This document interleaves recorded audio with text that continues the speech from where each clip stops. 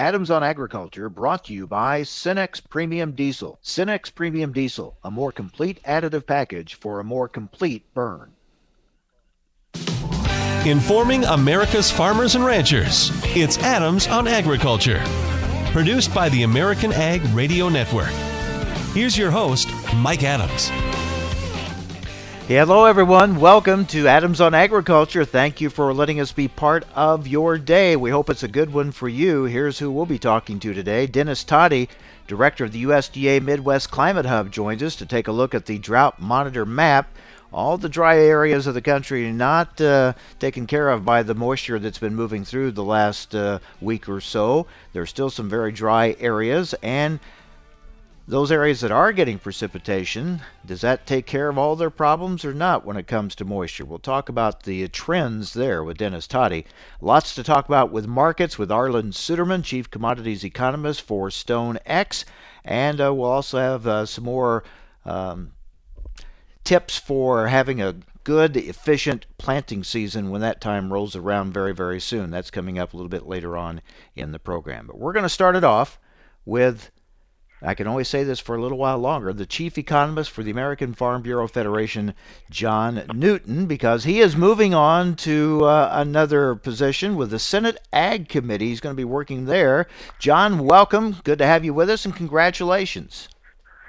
Thanks a lot, Mike. I still got a few weeks. I'm a short-timer at Farm Bureau, but looking forward to continuing to serve agriculture for Senator John Boozman on the Senate Ag Committee. Well, the Farm Bureau's loss will be the Senate Ag Committee's gain. I know you'll do great work there, and we wish you the very, very best. In the meantime, we have a lot of things we want to pick your brain on. Let's start with the announcement by USDA yesterday to spend at least $6 billion on new CFAP spending to try to reach even more producers than we've seen in the previous packages. This is part of a $12.1 billion funding package USDA announced. Dairy will get some assistance here. So, well, it looks like finally the biofuels industry. Well, and if you look back at just the drop in ethanol production going back since the pandemic, I mean, with stay-at-home orders, ethanol production has fallen by more than 2 billion gallons since the pandemic started. And there have been a number of efforts to get some support to our biofuel producers. We've been working to get support to our textile producers, our cotton producers. You mentioned the dairy producers. There was a supplemental dairy margin coverage program in the relief package that was announced. And then the long-awaited flat rate $20 per acre payment for flat rate crops was announced, as well as the top-up payment for cattle producers. So in total, about $12.1 billion in additional support will begin to flow out the doors of the department soon. Yep, we've been waiting to see how USDA would use that money, and now we're getting the details. All right, we're talking with John Newton, who is the chief economist for the American Farm Bureau Federation. John, a lot of talk about climate policies and what they could mean for agriculture as far as new revenue streams, things like that. There's a lot of talk about going green or even going greener. You've had some comments about where agriculture fits into this, and how green is agriculture and how much greener could it get? What are your thoughts? Well, we've been doing our part for a long time. And when you look at U.S. Emissions, the agricultural component represents approximately 10% of total emissions. When you look at our livestock sector, whether it's enteric fermentation or manure management, we're less than 4% of total U.S. emissions. But we are doing things to reduce our footprint. When we think about our productivity gains in agriculture, when we think about that we're feeding 80 million more people today than we did 30 years ago on a per unit basis, agricultural emissions are down, more than 20%. And then agricultural emissions on a per capita basis are down 15%. And then think about the things we're doing with nutrient management for livestock or digester technology that we're implementing across the country to destroy methane. We're doing our part, and we certainly can do more if we get the right voluntary and incentive-based mechanisms, financial and technical support for producers across the country. Now, you've expressed a difference of opinion with Secretary Vilsack when it comes to the Conservation Reserve Program. Secretary Vilsack, a big supporter of those types of programs so they can be improved to get more acres in without disrupting the marketplace. But your thoughts are what when it comes to CRP? Is it worth expanding or not? The CRP program provides, a short-term boost to domestic commodity prices. You take acres out in the United States, we're going to see, an uptick in prices. But in the long run, when you see those higher prices, it provides economic and financial incentives to add acres elsewhere. And I think there's no better example of that type of financial incentive than what we see in South America. Over the last 20 years, Mike, they've had over 100 million acres of rainforest that's been deforested. And then at the same time, we've seen harvested acres in South America increase by, 60%. So, you put something in retirement here, it's going to pop up elsewhere around the world. And that's something that, ag economists have known for quite some time, that these land retirement, these easement programs, while they do have conservation benefits, you're just going to incentivize that production elsewhere. So in the aggregate, you're not achieving your goals. And so given our productivity, our efficiency, our technology that we have here, it's more efficient and better for the environment to produce a lot of that here than incentivize deforestation and production elsewhere around the world where they don't have the same ability to protect the water, soil, and air that we do here in the United States. John, all the talk about carbon markets, carbon banks, how do you see this working, and will it be good for agriculture? Well, that's the million-dollar question, and what we need to figure out, we need to make sure that this works for the farmer, right? So, and yesterday on the AgriPulse Summit, I brought up the point, look, here in America, we spend a pretty small percentage of our disposable income on food. And one of the reasons that that's the case is because the farm share of the food dollar is about 8%. So if we build these carbon markets and we find value in carbon as a commodity, or we find value in water quality or air quality credits, we need to make sure that the farmer benefits. We can't have a system that we stand up where the farmer's getting 8% of the carbon credit market or 8% of the soil quality or air quality or water quality market. So we got to figure out how to make it work for the farmer. They're at the beginning of the supply chain. That's critically important.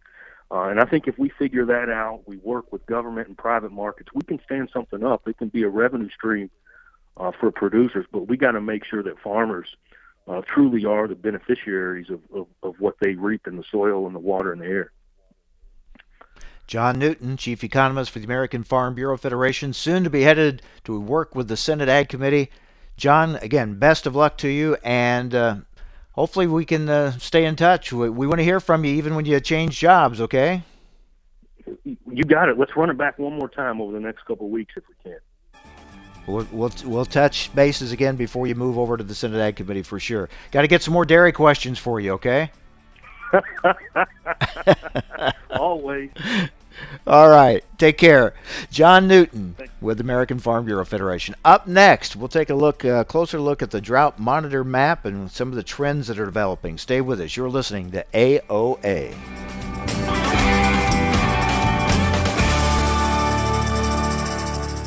Adams on Agriculture brought to you by Cenex Premium Diesel. Cenex Premium Diesel. Diesel that doesn't mess around.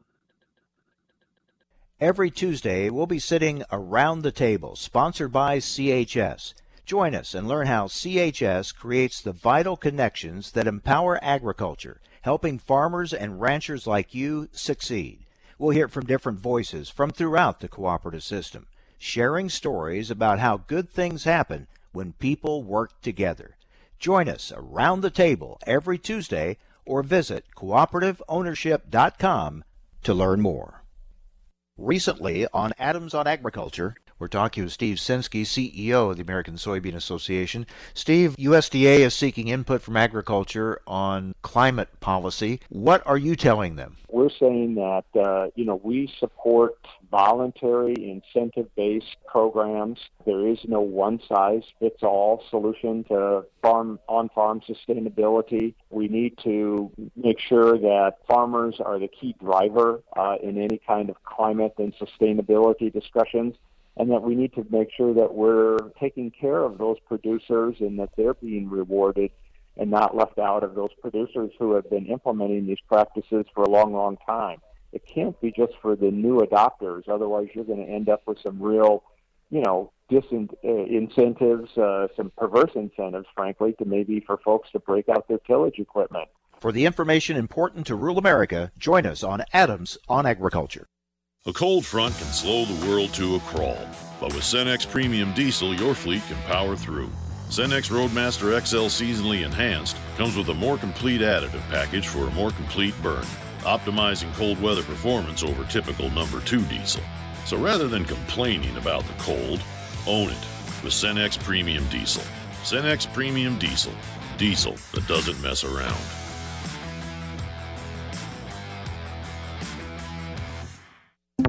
I can't get my computer to work. Let me help you with that. How'd you do that? I just got techie with Geeks on Site. Our geeks literally come on site. No need to stop what you're doing or block off time. We come to your home, office, or wherever you are. And we don't just fix whatever computer issues you might be having. We explain and teach you along the way so you can feel empowered and then help others at home or in your office. Better yet, don't have time for tech support to come to you? Let us remote into your desktop or laptop, and one of our geeks will instantly walk you through. We offer affordable prices on our remote services and IT support. You and those in your office will never have to wait hours to have your technical questions answered. Get your free computer diagnosis today with your very own geek. Get started now and we'll help you instantly. Call 866-967-3879. 866-967-3879. That's 866-967-3879. Adams on Agriculture brought to you by Cenex Premium Diesel. With Cenex Premium Diesel, you can count on a diesel that will keep your operation in top shape.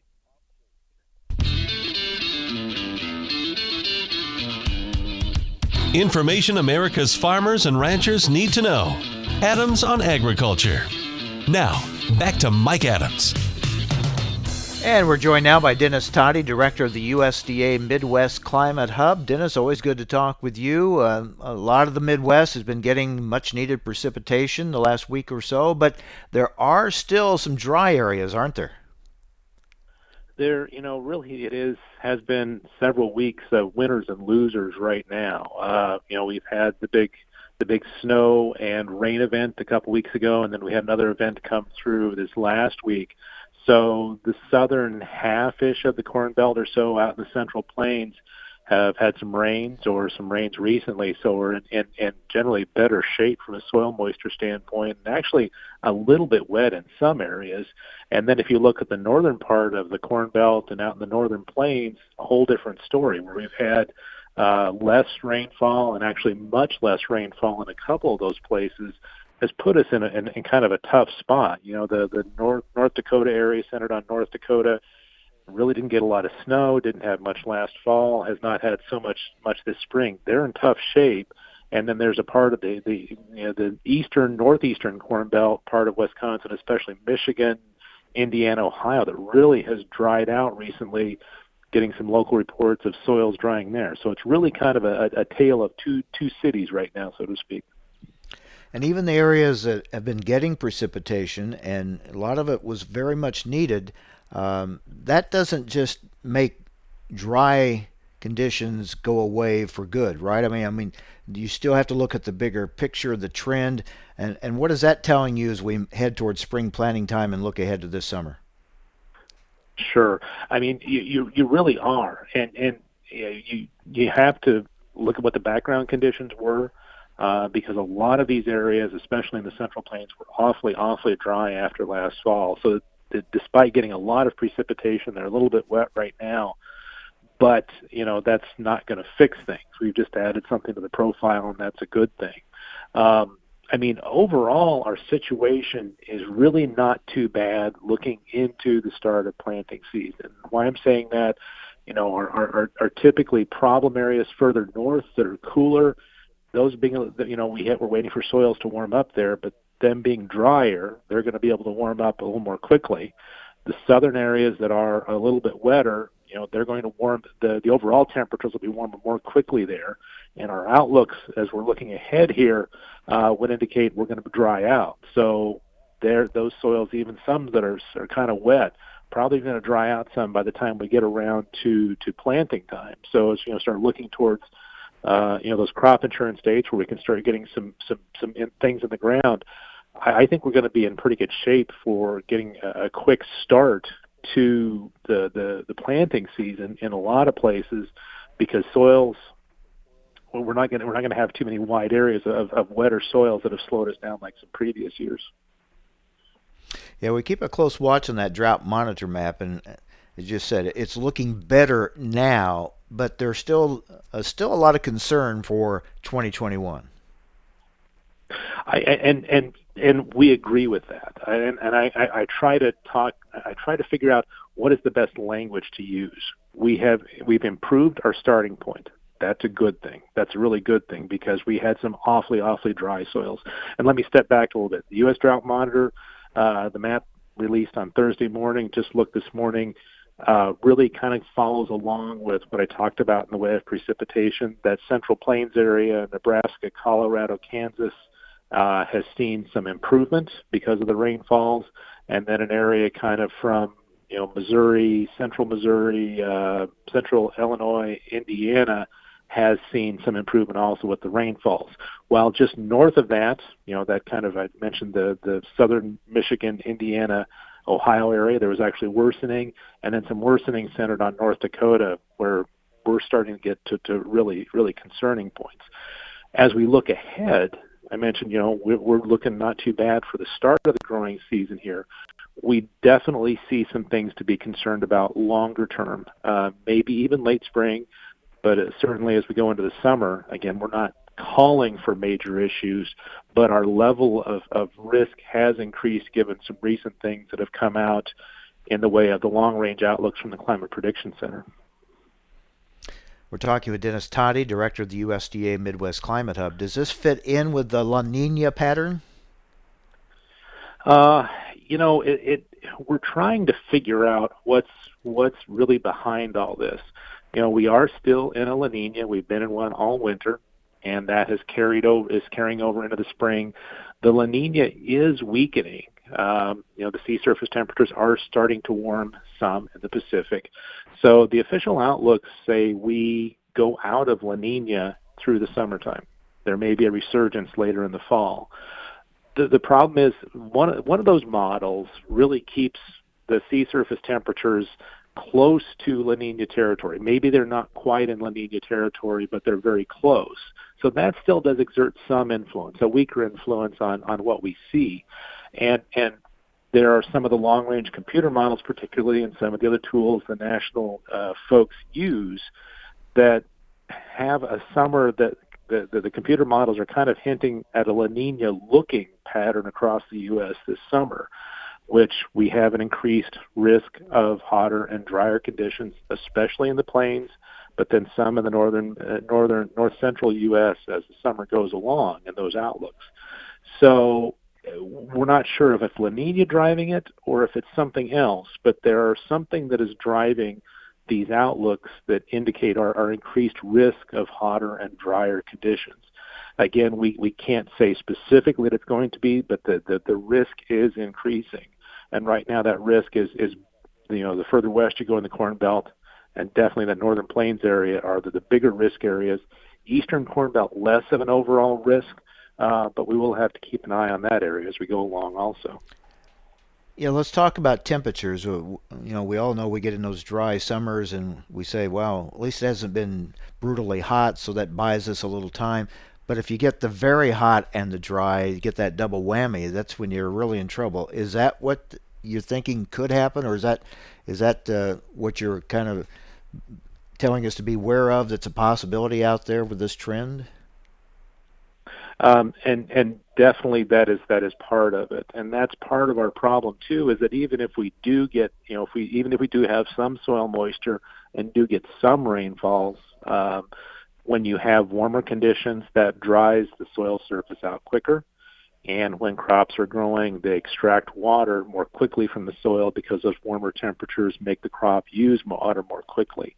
So that even if your precipitation is not bad, it's not awful, but it's not bad, and you have warmer temperatures, that can create some stressful situations, especially as you get into that midsummer time period, and especially in those areas where we have soils that we haven't refilled that profile.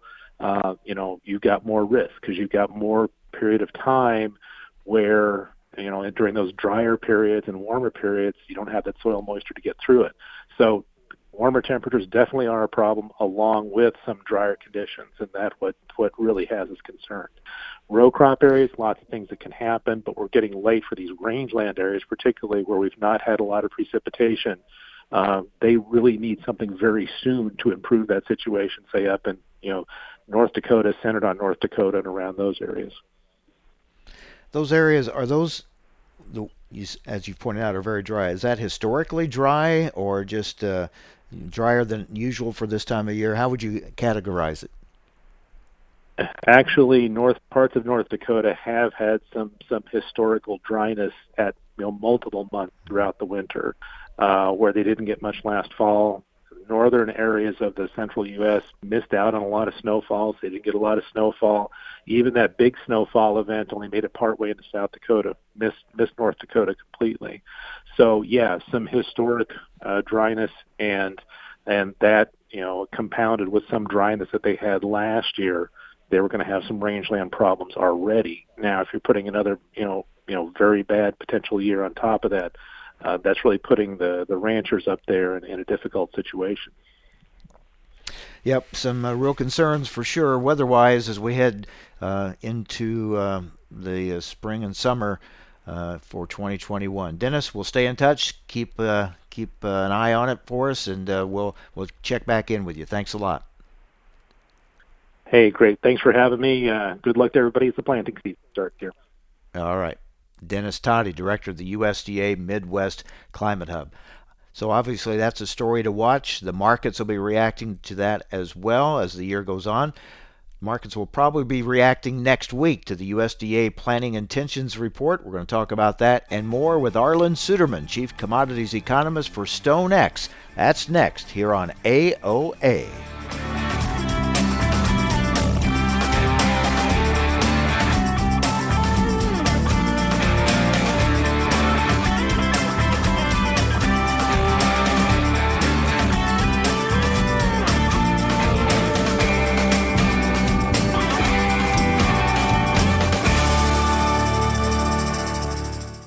Cenex Premium Diesel comes with a more complete additive package for a more complete burn to optimize performance in all engines. I've been farming my whole life. I don't need somebody to come out here and state the obvious. I don't need anybody to explain my farm to me. My local co-op works with CHS, and they know what I need when I need it. A global network of support, local expertise, and valuable market options. We need a co-op that's here for us, so we can own every day.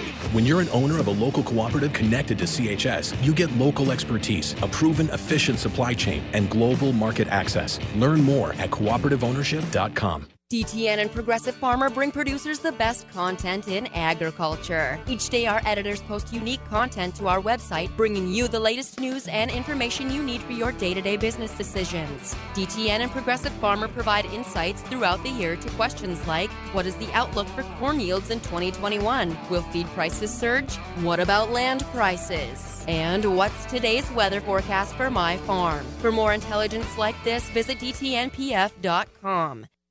You're listening to Adams on Agriculture for the American Ag Network. I'm Kirsten Rahl. Grain markets are weaker across the board with losses led by soybeans and Chicago wheat. Export sales will be the focus later Thursday morning as we get details about China's corn purchases from the previous week. On the Board of Trade, May corn trading 6.5 cents lower at $5.46 3/4. The July contract down a nickel at $5.32 and a fraction. For soybeans, the May contract down 14 and a fraction at $14.80 $1,018 and a fraction. The July contract down 14 and a fraction at $14.06 3/4. For wheats, the Chicago wheat May contract down 12 at $6.12 3/4. Kansas City wheat May down 8 cents at $5.68 and a fraction. Minneapolis spring wheat May down 7 3/4 at $6.19 and a fraction. The July contract down 7 3/4 at $6.28 and a half cent. The livestock complex was positive on Wednesday and should be able to maintain that momentum today. Cattle will need more aggressive buying action for traders to regain the losses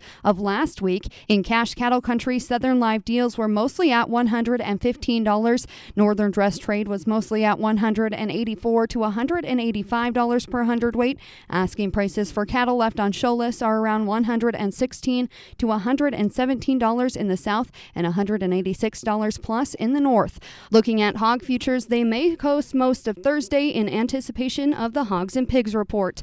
On the Board of Trade, April live cattle trading 50 cents higher at $119.62. The June contract up 62 at $120.92. For feeder cattle, the April contract up 92 cents at $143.37. The May contract up $1.35 at $148.67. For lean hogs, the April contract up 77 at $98.55. The May contract up 95 at $97.75. You're listening to Adams on Agriculture for the American Ag Network. I'm Kirsten Rahl. As an organ donor, your story doesn't have to end. The good in you can live on. In fact, you could save up to 8 lives with your gifts. Your heart could keep beating. Your kidneys could keep filtering. And your intestines could keep on digesting for others. And that's not all. You can improve the lives of 50 more people as an eye and tissue donor, restoring sight and health. And you're not just helping out the person receiving the transplant. You're touching whole families with your life-saving gift. Register in minutes. Just go to organdonor.gov. You'll be happy you did. And just maybe, someone else will be happy too. Sign up today. Go to organdonor.gov. It saves lives. U.S. Department of Health and Human Services, Health Resources and Services Administration. Adams on Agriculture brought to you by Cenex Premium Diesel. Cenex Premium Diesel, a more complete additive package for a more complete burn.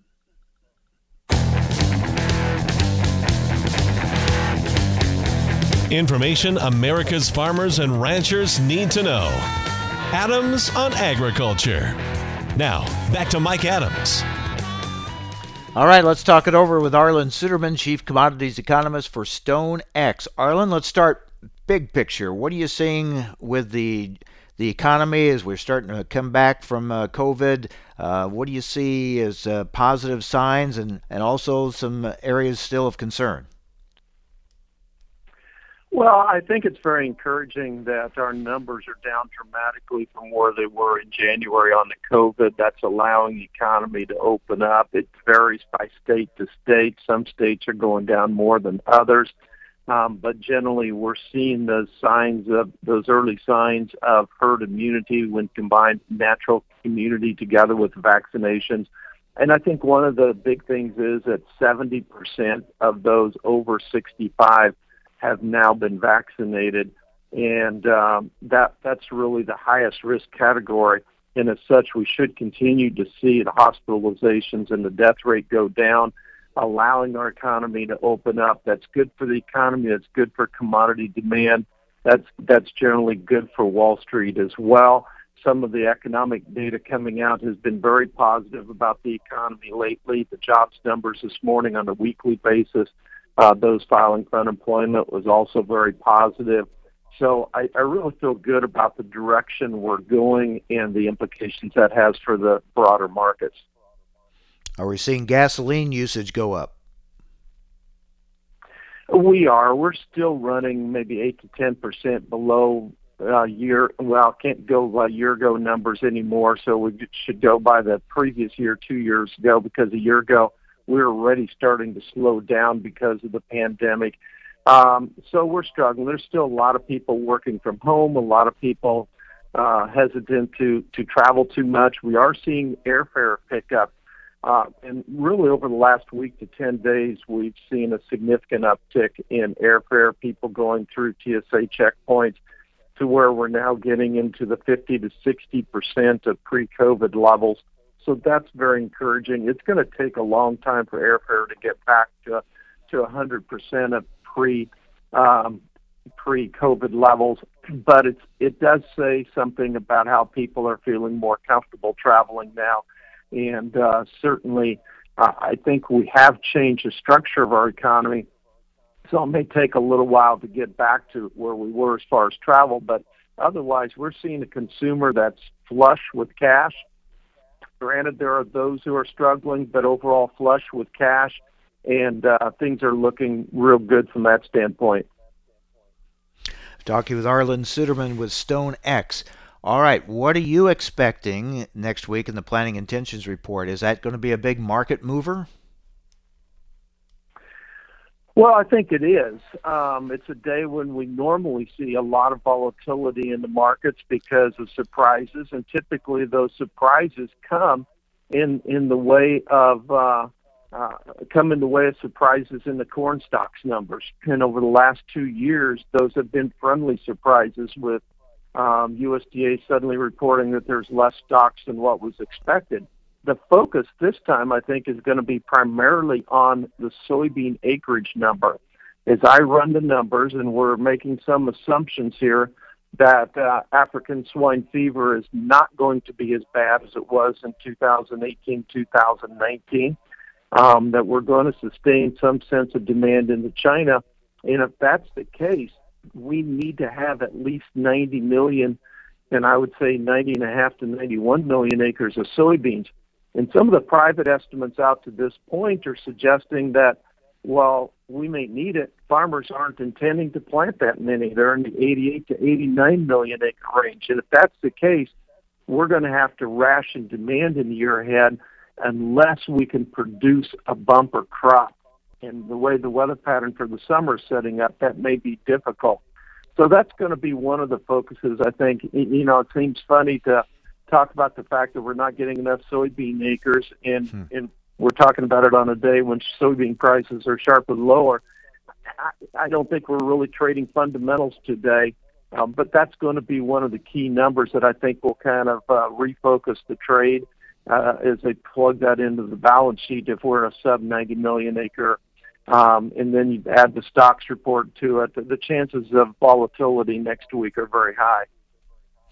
So we watch that acres figure. If it's below 90 on soybeans, that would be bullish for soybean prices. If it's up around 94 for corn, is that bearish then for the corn market?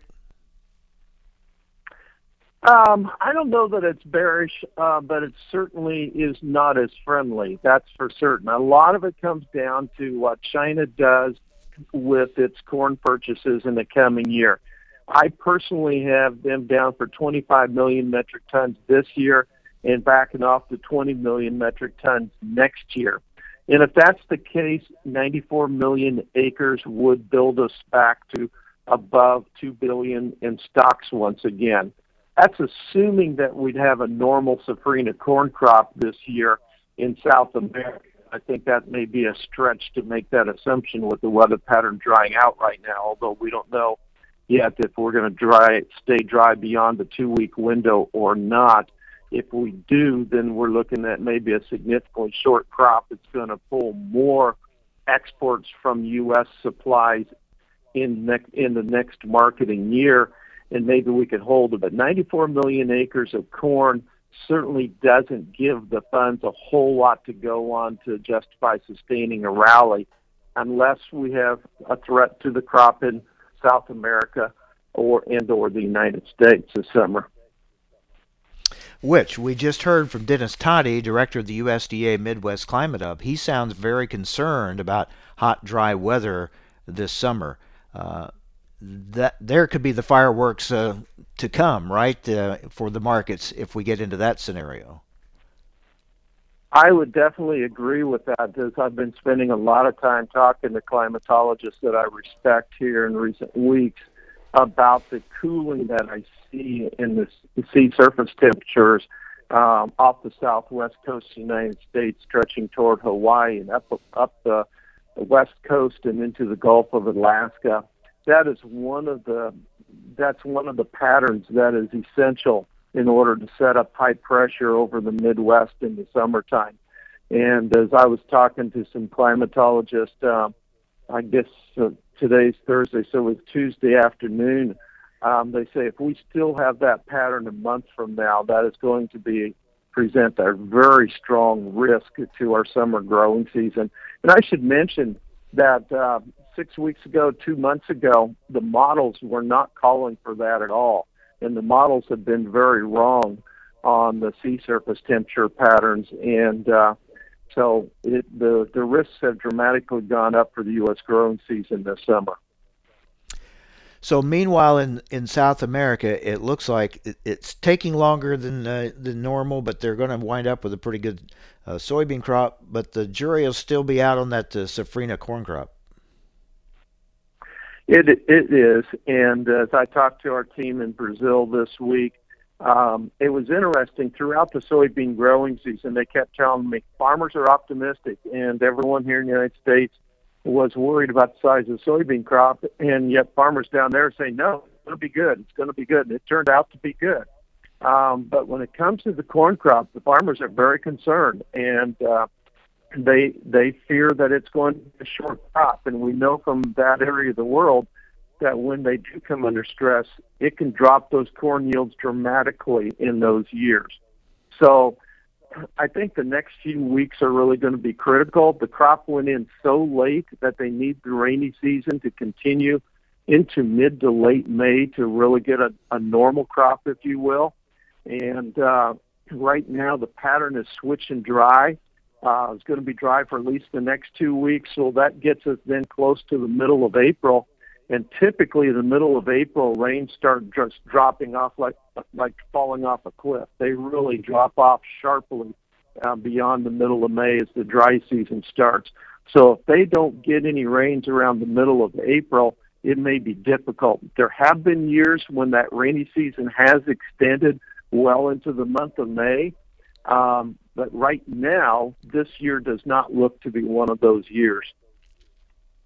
A lot to look at. And finally, where are we on exports? How's the business going?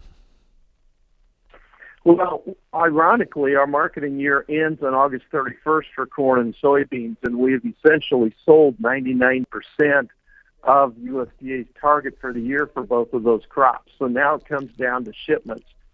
We've had an aggressive shipment pace on soybeans, and we only need to ship about 8 million bushels per week the rest of the marketing year to hit USDA's target. And I question whether we're going to drop that low. I think USDA is going to be pressured to raise their target. On corn, we need to ship about 56 million bushels per week. I think we'll easily do that. I think there's going to be a lot of pressure for USDA to raise their corn target. The biggest obstacle is going to be the shortage of ships because of the delay in the Brazilian soybean harvest tied up so many ships that it's just going to be tough to get those ships to make the round turns enough in China to get the corn shipped while they're also taking on soybeans. That's going to be the biggest challenge toward them shipping everything they bought. All right, Arlen, thanks a lot. We'll talk after next week's report when we have a better handle on the stocks and the planning intentions. We'll get your thoughts in. Thanks a lot. Look forward to it. Thank you. Arlen Suderman, Chief Commodities Economist for StoneX. Up next, some more tips to help you get ready for spring planting season, and I'll have some thoughts on government spending bills. That's next on AOA.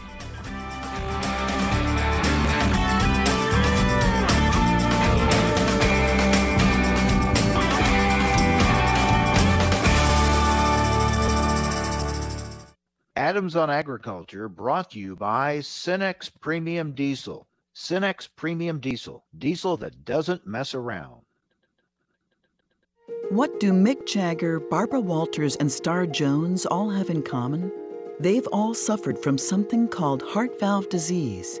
Heart valve disease affects 11 million Americans, and if left untreated, can lead to death. Unfortunately, less than 1 in 4 Americans have much knowledge of this disease that kills more than 25,000 people every year.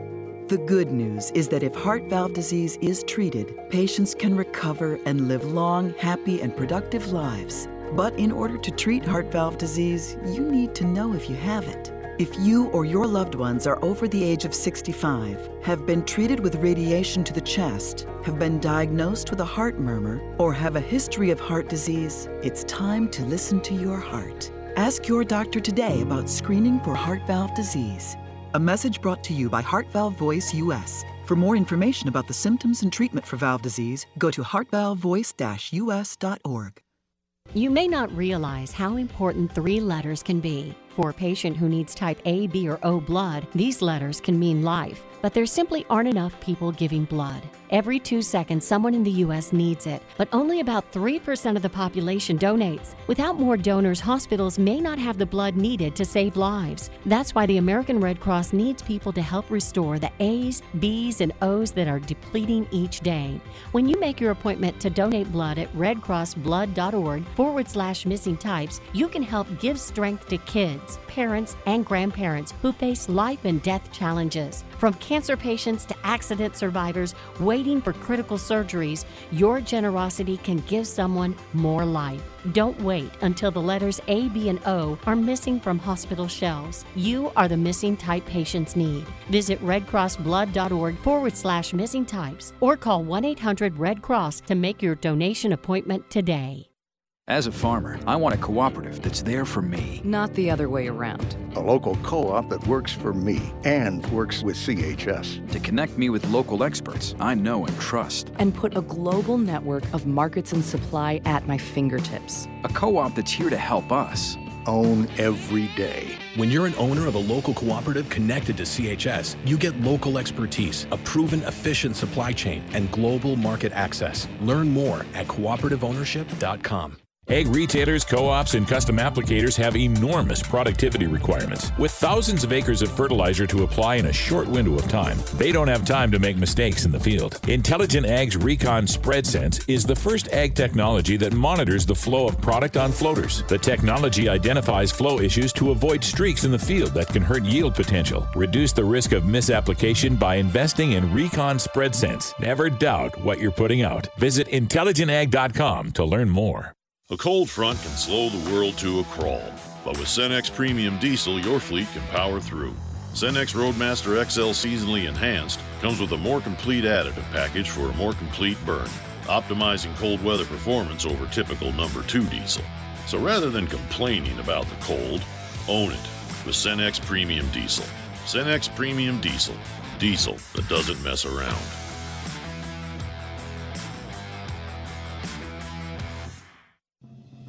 Adams on Agriculture prides itself on bringing top leaders in the egg industry right to your radio speakers. AOA wants to continue that conversation right to your fingertips. Follow AOA on Twitter at AOA_talkshow and Mike Adams himself at the handle Mike Adams Egg. You will receive real-time highlights of the show and keep up with which convention or industry meeting AOA is attending. That's AOA_talkshow and Mike Adams Egg. We hope to see you online. For more than 135 years, the editors of Progressive Farmer have provided generations of farmers and ranchers with the information they need and trust to make informed and profitable decisions. We know you need that content delivered on multiple platforms, so it's available when you want it. That's why we created our weekly podcast called Field Posts. Join me, Sarah Mock, each week as I interview agriculture's top thought leaders, as well as farming's most diverse team of editors at Progressive Farmer and DTN on a wide range of subject matter. From farm policy and crop production to finances, technology, and so much more, you'll have a front row seat to learn and engage in what's happening in agriculture today. You can find the podcast listed on all your favorite podcast platforms, including Apple Podcasts, Spotify, iHeartRadio, Pandora, or by visiting our website at dtnpf.com/fieldposts. Adams on Agriculture brought to you by Cenex Premium Diesel. With Cenex Premium Diesel, you can count on a diesel that will keep your operation in top shape.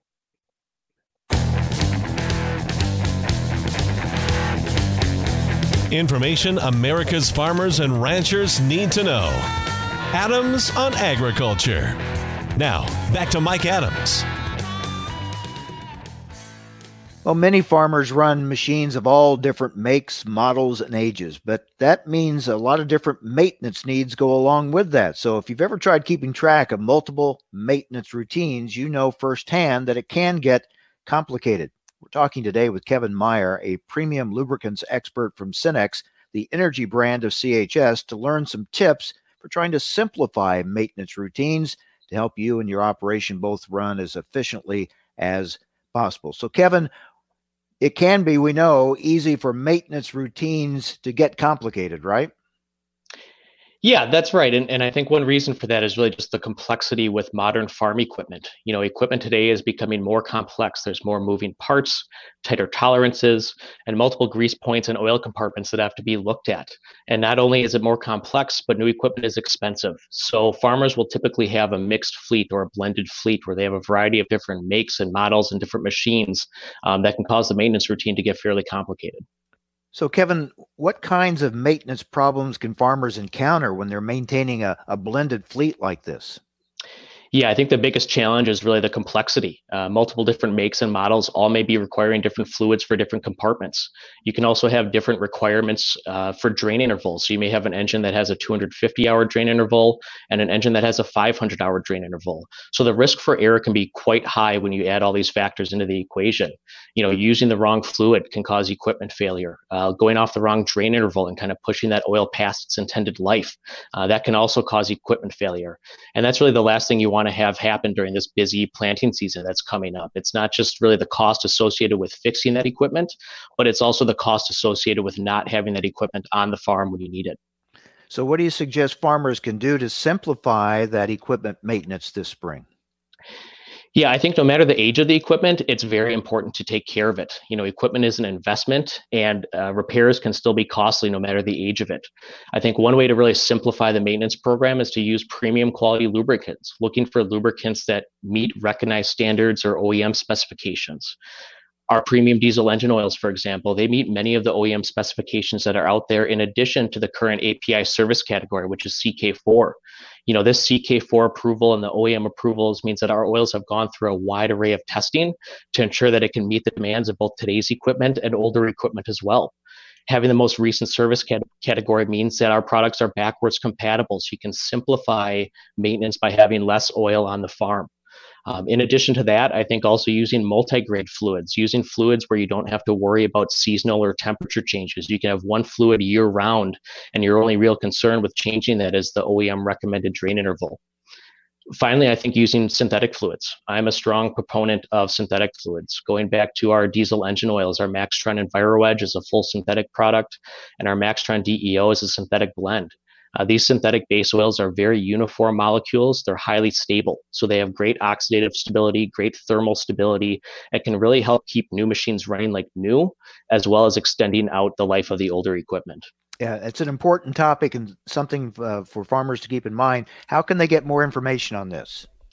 Yeah, I'd recommend going to our website, cenex.com. That's CENEX.com. There you can find product data sheets for all of our products. They'll give OEM specifications that we meet, typical product information as well. In addition to that, our website also has a great lookup tool for Cenex lubricants dealers that are near you. You can type in your location and find all the Cenex lubricants dealers that are closest to you. They are more than happy to help you find the right products and get that into your equipment so you can maintain your farm quickly and without concern. That's Kevin Meyer, a premium lubricants expert from Cenex, the energy brand of CHS. Thanks, Kevin. Thank you. And I want to wrap things up today with some thoughts on yet another spending bill that's being proposed in Washington. This one's an infrastructure bill. If you don't think the name of something matters, then why do imitation products use the name of dairy and meat? Because the makers of those products want to take advantage of the value and familiarity those names carry. And why did those with environmental concerns stop using the term global warming and started saying climate change? Obviously, global warming had a rather hollow ring to it when it was extremely cold or snowy outside. So if you're going to sell a product or a belief, you need to have the right name. Now, the same holds true with government spending packages. Each stimulus package that has passed recently has contained a lot of money for things non-COVID related, but to sell it to the public, they've been called COVID aid packages. Now the same approach is being used on a $3 trillion stimulus package for infrastructure. It certainly does contain money for some much-needed infrastructure improvements such as roads, bridges, and broadband. However, it also contains things such as free community college tuition, universal pre-kindergarten, and paid family leave. Those items, while certainly important to some, stretch the definition of infrastructure improvements. The practice of loading up bills is nothing new, and both political parties do it. Usually I try to look at the greater good. Even if a bill is loaded with extra spending, I try to focus on the areas that the bill's title says it's intended for, such as COVID relief or infrastructure. However, as the price tag for these bills goes up, as do our taxes to pay for them, it's getting harder and harder to ignore the misleading names politicians use to get them passed. The bill should match its name so we have a better idea of what we're getting for our tax dollars. I guess getting an infrastructure bill that focuses entirely on infrastructure improvements is too much to ask for. It's always popular for politicians to make calls and stands for transparency. But when it comes to spending bills, we all need to look beyond the names of these bills to see what is really in them and what it's going to cost. So we'll see what happens with this so-called infrastructure bill that they're pushing now. Again, it has some things in it for infrastructure that are much needed. I just wish it was more narrowly focused on those items. And if it is an infrastructure bill, if you're going to call it an infrastructure bill, make sure what's in it is just for infrastructure. A lot more in it than that. We'll take a look, keep a close watch on it for you, and be talking about it in the days to come. Coming up tomorrow, the biodiesel industry may have a door opening to them with this push for climate policy. We'll talk with the CEO of the National Biodiesel Board, and we're going to learn about another exciting new use for soy oil. That and more coming up tomorrow. Hope you'll join us here on AOA. Cenex Premium Diesel comes with a more complete additive package for a more complete burn to optimize performance in all engines.